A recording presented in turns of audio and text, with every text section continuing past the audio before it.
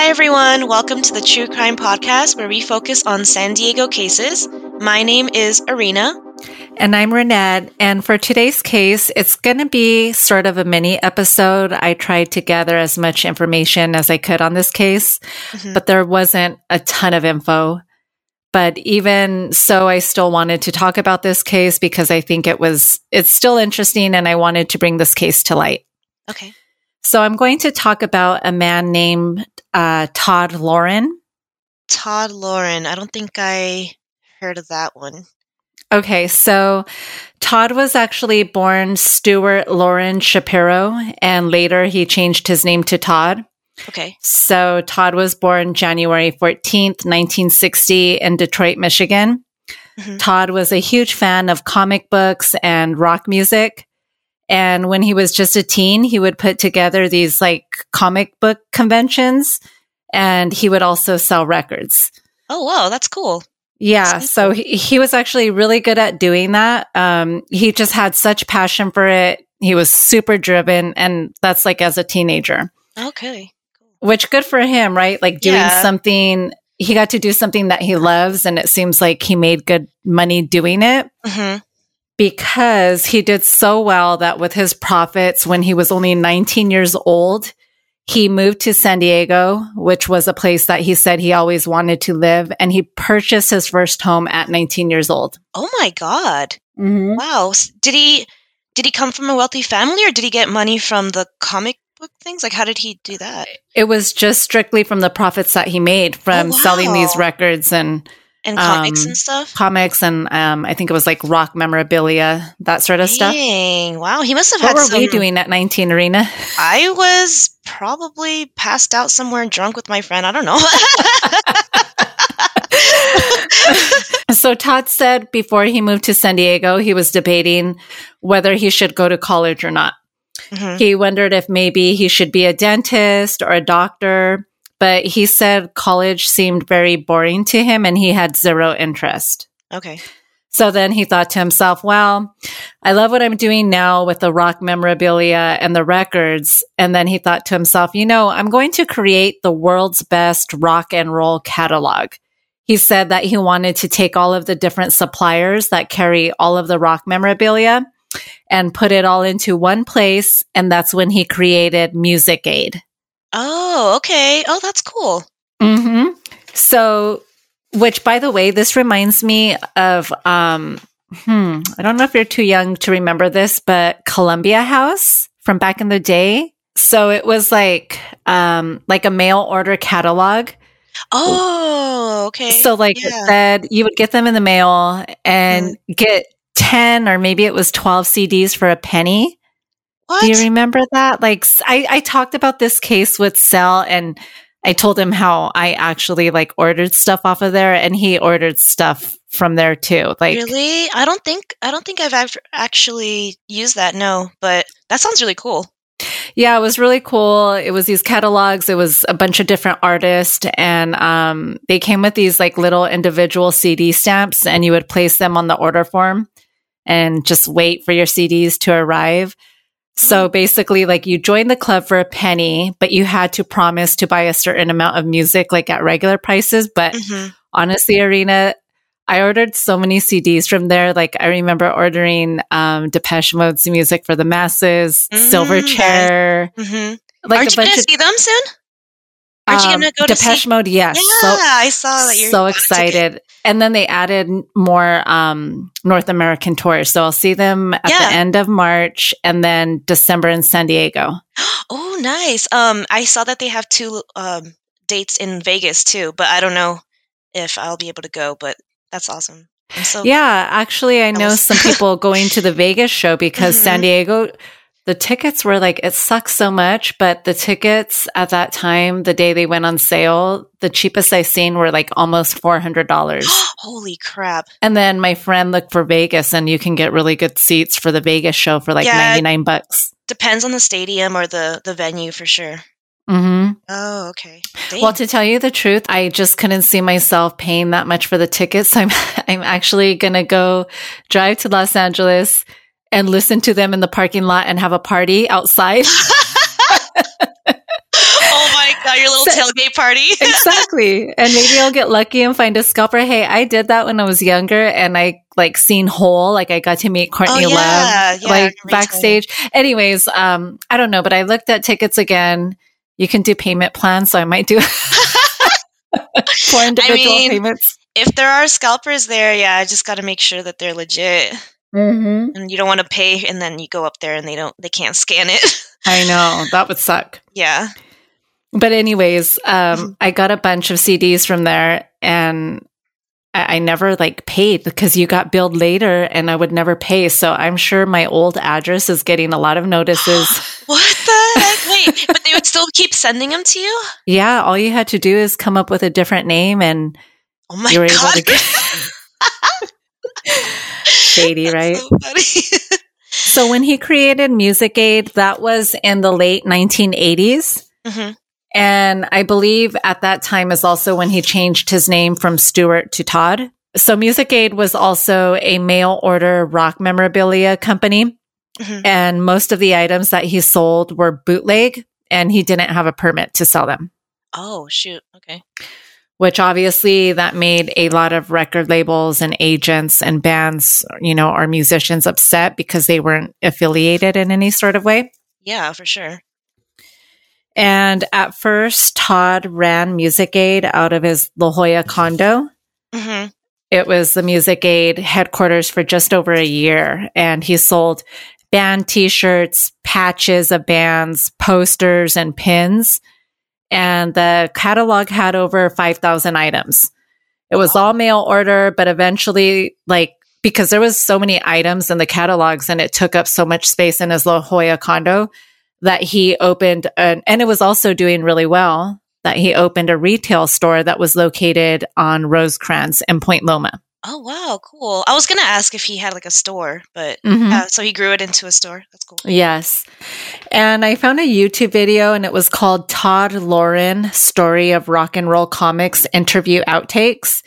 And in the video, you can see Todd introduce himself, saying, "We have with us the owner of Music Aid, and we're going to ask him a few questions." But it's actually Tom speaking as if he was the interviewer, and he was interviewing himself. A lot of people do that. Yeah. And so he's interviewing himself, and wait, so he would ask himself questions too? Yes. Oh my God. Oh my God. I get if it's just the announcer, here today, blah, blah, blah. But he's just oh, Todd, so how did you start? Well, I started, he just changed his voice. You have some videos of yourself interviewing yourself, Arena. Yeah, right. Weird. So in this video, he introduces himself, and then he said when he was about 15 or 16, he put on those comic book collector conventions as a way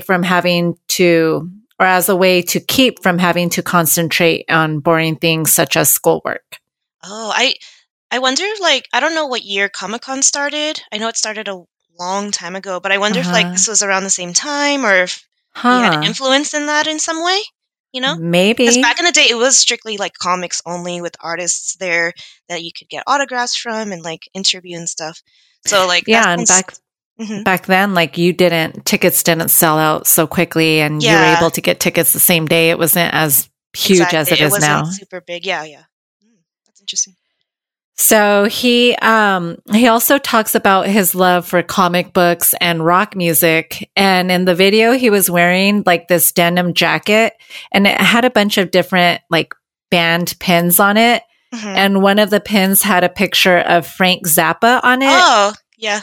And Todd says Frank Zappa for president, which Frank Zappa was Todd's favorite musician. Oh, okay. And I feel so embarrassed to say, but I never knew Frank Zappa before until really? Joel. It was Joel. He loves Frank Zappa. Yeah.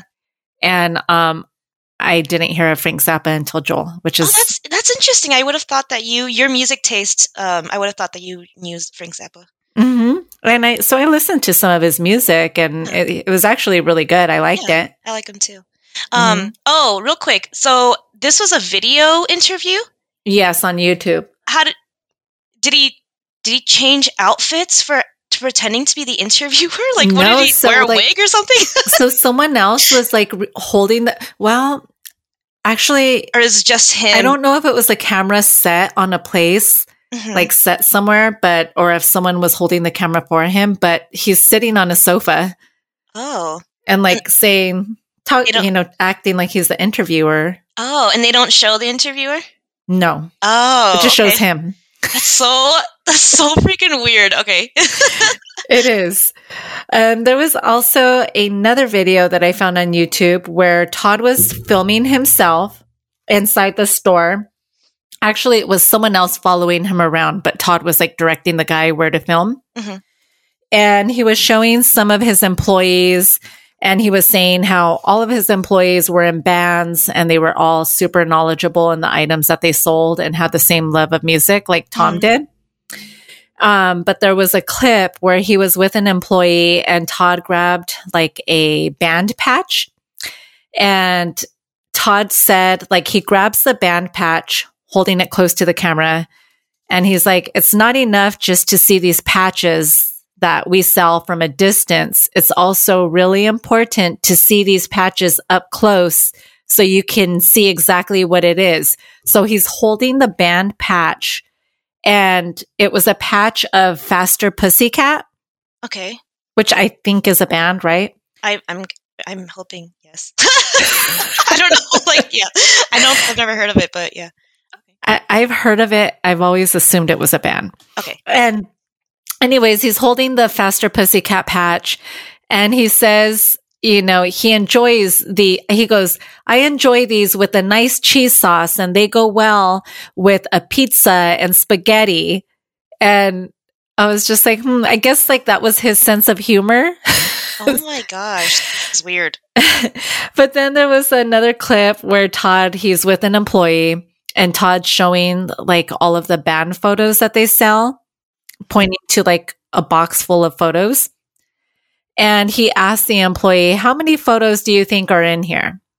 And Todd asked him, do you think it's several thousands? And the employee said, probably millions or zillions. And Todd said, well, zillions is a good answer. It's vague. It doesn't mean anything. And you can always use it in an advertisement without having to worry about the FCC suing you. Oh my God. And I assume it's because, remember, like these, they're bootlegs. So. Right. Yeah. So anyways, so in 1989, Todd eventually sells Music Aid, and then he started Revolutionary Comics. Oh, okay. I'm going to Google this. Mm-hmm. Oh, by the way, Faster Pussycat is a band. Oh, is it? Is it like a heavy metal band? Yeah, and it's all 4 guys. Do they have like the wild hair, long hair, hairspray, all that shit? Let's see. Yeah, they're from the. Let's see. Oh shoot. Oh wait, it's 5 guys, and they were formed in 1985. Yeah, they basically look like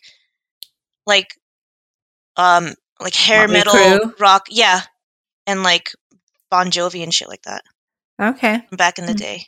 Yeah. I'll have to give them a listen. I don't think I don't know. I'm all judging them just by the way they look. I'm like, I don't think they don't look like they make good music, but whatever. What an asshole, Arena. But that's probably something that I do. So the comics, they were parodies of biographies of rock stars. Okay. And each issue focused on a different band. So remember, Todd wasn't authorized by any of these musicians to create these comic books on them. But Todd, he wasn't concerned. He didn't care. The comics even had a tagline on the cover that said, unauthorized and proud of it. What? Yeah. Why is he aware with all this crap? Some of the musicians were okay with him doing what he was doing. Like ZZ Top was okay with it, Kiss, and so was Frank Zappa. Actually, Frank Zappa told a Los Angeles paper that he liked his comic that they did on him. Mm-hmm. And when Todd found that out, Todd sent Zappa the original cover painting framed with a copy of the comic. Oh, wow. Okay. And then there was musicians that were not happy, right? Mm-hmm. There was several lawsuits, one of them coming from New Kids on the Block. Oh. Most of the times Todd would settle on these suits outside of court. but not for the New Kids on the Block. So he went to court against New Kids on the Block, and he won the case against them. Really? He won. He cited First Amendment protection. And this is exactly what Todd said, in quotes. Comics are an expression that is a form of speech. Look, if I wanted to make money, I would have become a lawyer, not a comic book publisher. But I wanted to document the history of rock and roll in comics. What's wrong with that?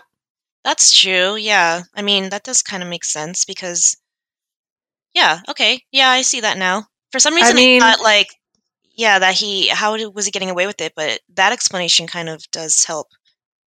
Right. So, it's safe to say he had many enemies in the music industry, but again, it didn't stop him. Tom still created and produced these comics.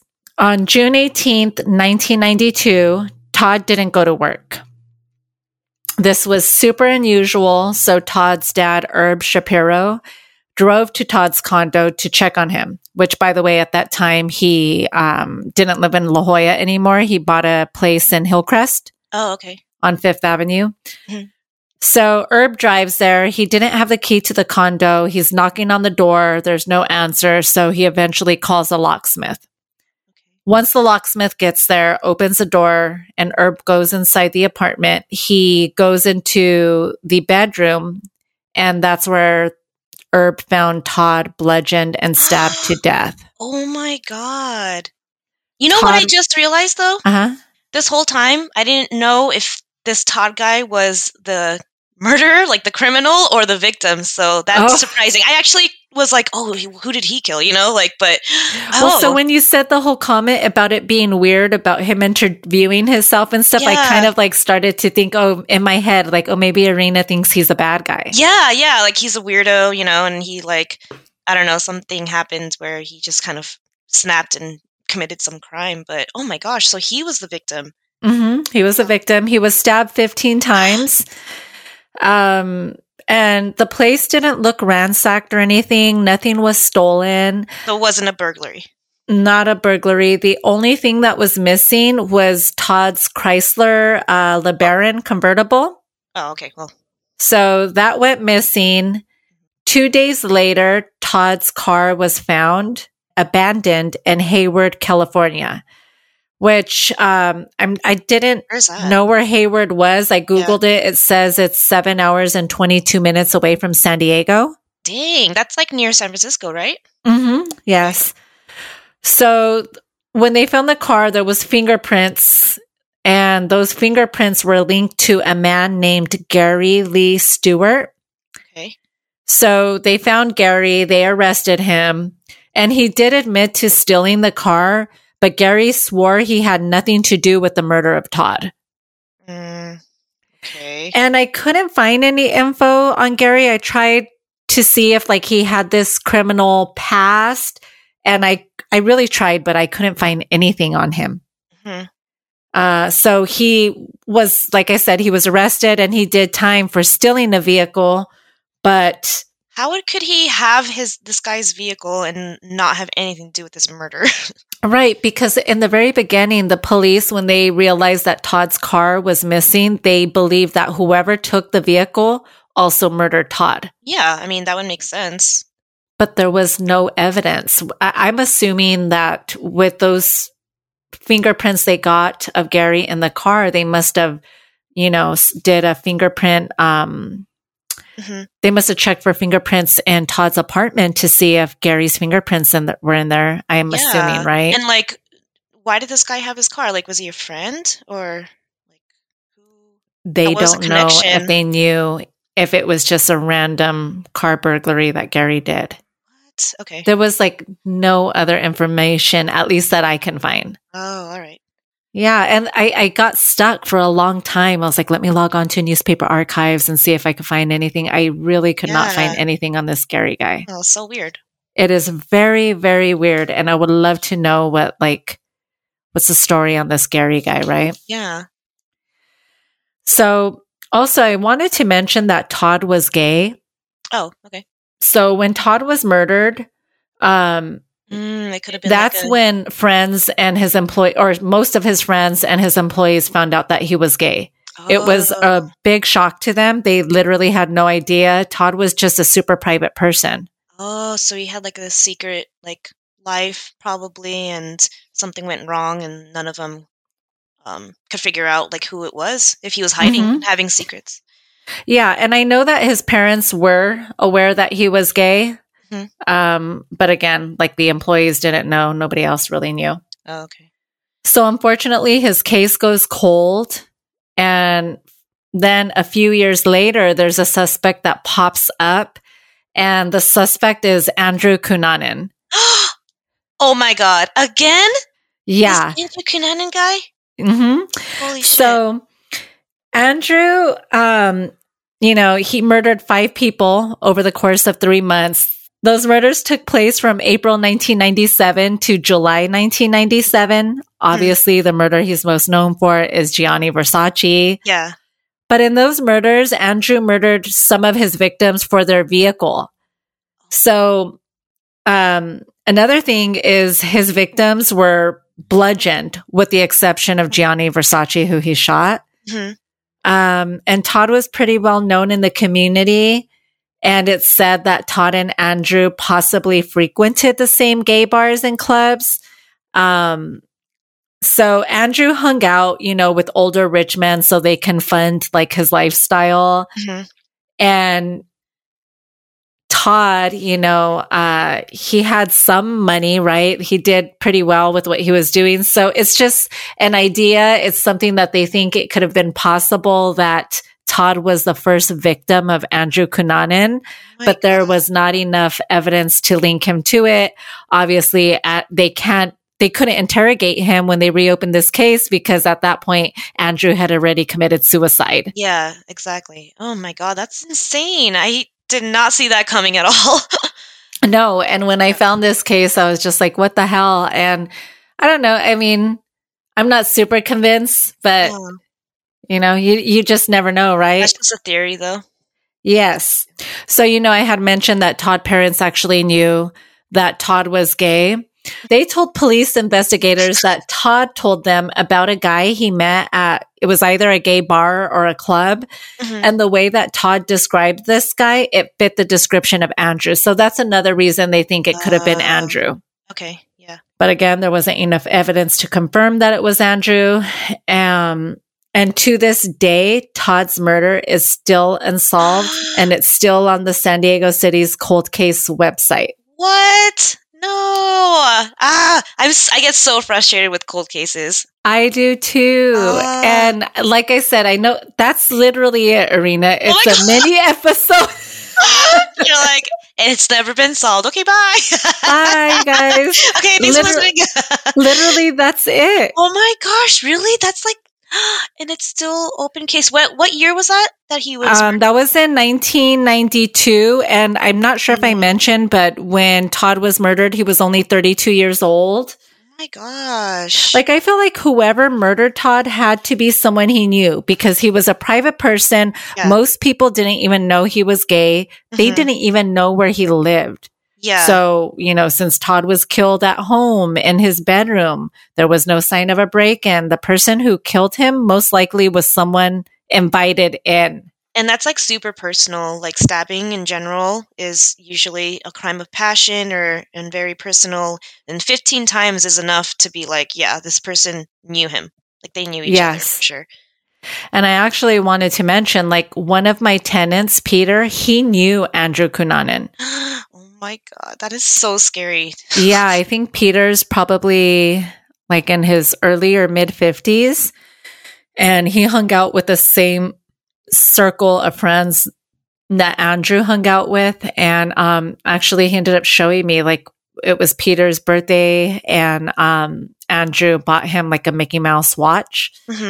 So like he brought it up to my office and he showed me the watch that Andrew bought for him. He has pictures that I was able to see like hanging out with Andrew. And I'm like, bitch, you could have been like a victim. But yeah, so my tenant knew Andrew and I asked him like, how did he seem? And he's like, I don't know. He seemed like a pretty normal guy. He was, he liked to show off and he liked to brag about, these material items that these men he was hanging out with were purchasing for him. But God. but anyways, like, and then who knows, right? Like Todd, he angered a lot of people in the music industry and Yeah, in the that's what I comic book. thought. I thought maybe it was like a musician or someone that had sued him or something and, had a grudge and went and attacked him or something. Right, because now that I think about it, I think when you're being sued and you have to whether, if he settled outside of court, I imagine on those court papers, his address is on there because, they said a lot of people didn't know where he lived, but, dang, or, it was he was also followed said, or something, maybe. Mm-hmm. Yeah. No, it was also said these people that he hired to, draw the comics and that sort of stuff for him, Todd, who was kind of like a cheapskate, and he didn't pay as well as he told these people he would pay. So I wonder if it was like an angry employee of his. Dang. I don't know. Oh my God, there's so many different people that it could have been.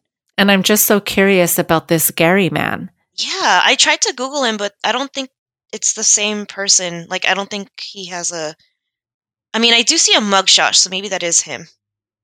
He just looks like an older white dude. I don't know. Mm-hmm.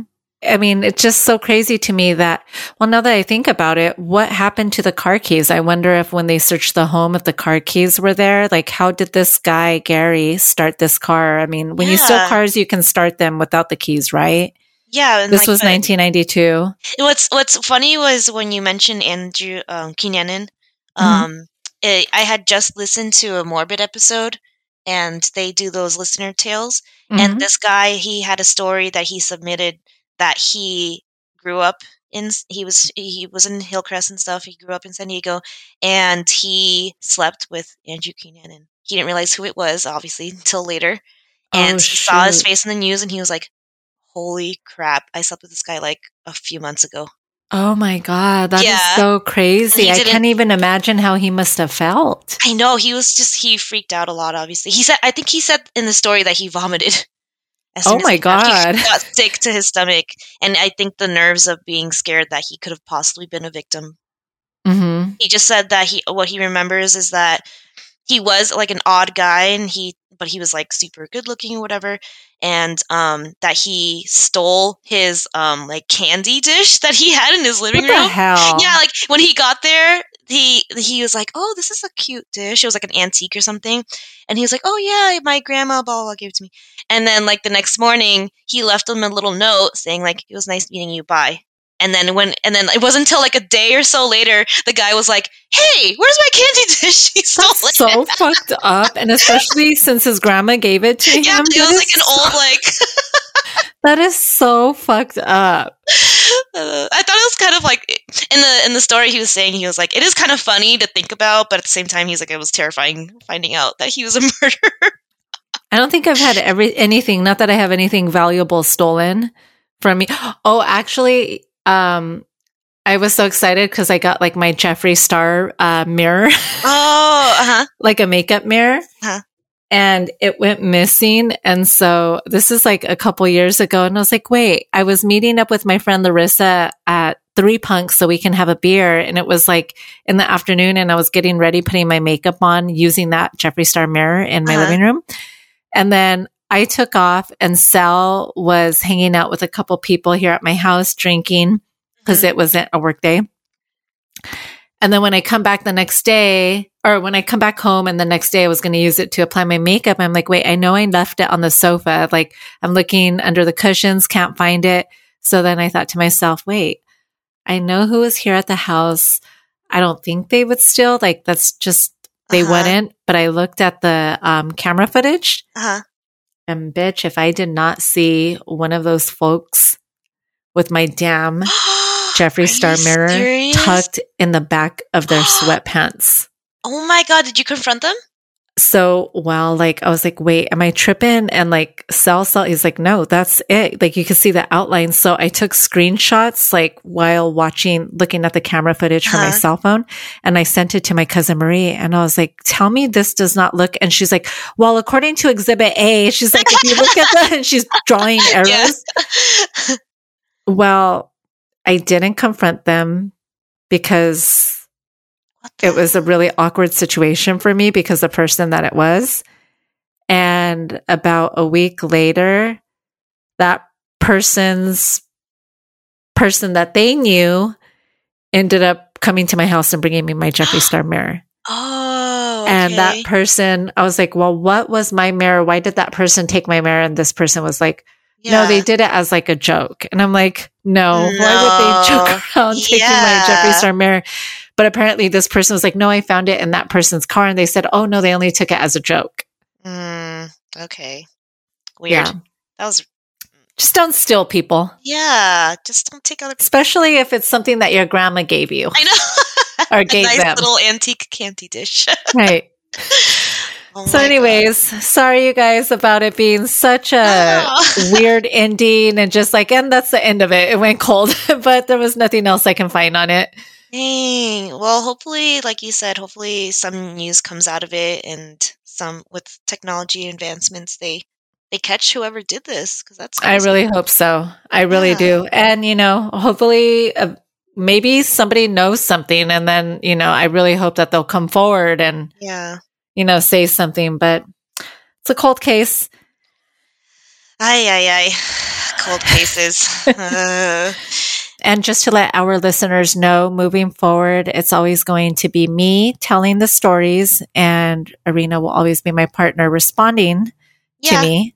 Yeah, we think it works out better this way, and we're going to continue doing it like this, and it's still really fun to record, and I'm excited to hear more cases. So thank you everyone for listening to our podcast. We appreciate each and everyone who gives us a like, or please subscribe. Yep. I mean, come on, you guys, we're stuck at like, how many followers do we have? 82? I think so. 182, I think. We'll try to release more episodes and hopefully our numbers grow, but thank you for everyone who's continued to listen and follow us. Thank you, everyone. Yay. Bye. Bye.